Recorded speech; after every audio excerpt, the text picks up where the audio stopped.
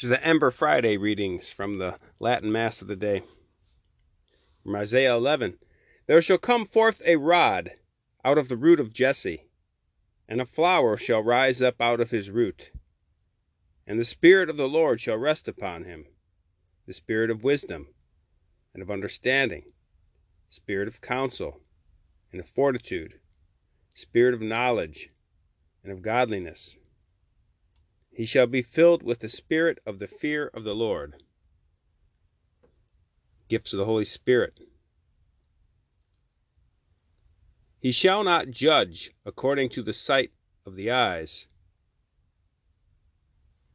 nor reprove according to the hearing of the ears, but he shall judge the poor with justice, and shall reprove him with equity of the meek of the earth.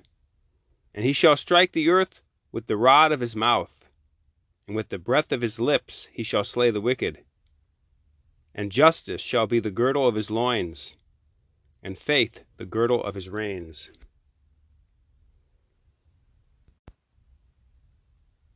And the Gospel's taken from Luke 1.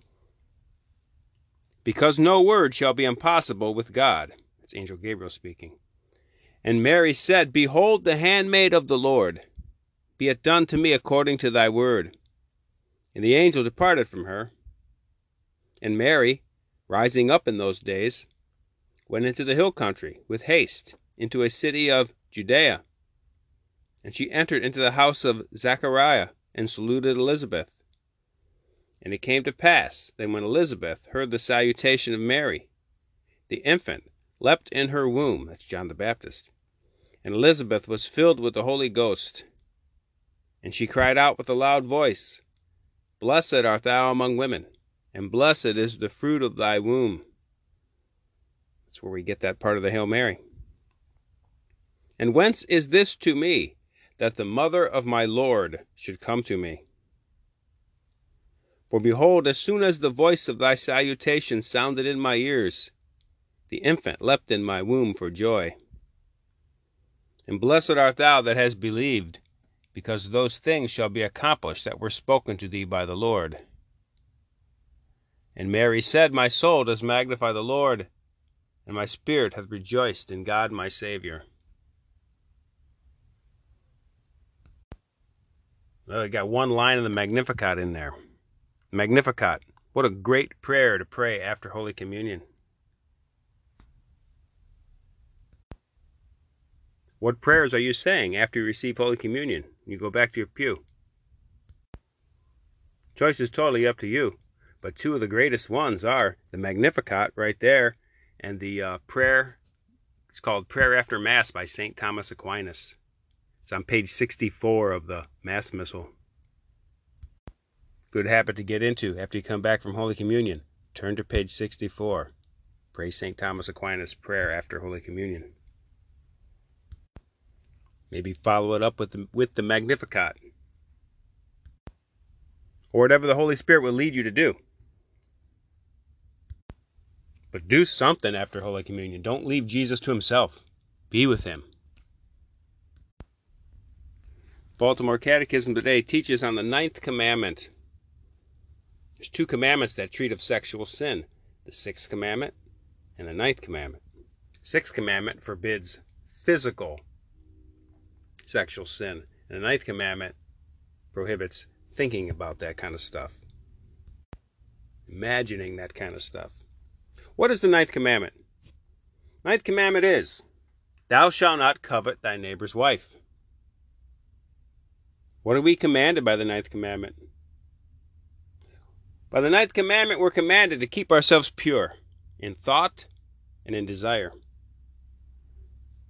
What is forbidden by the 9th commandment?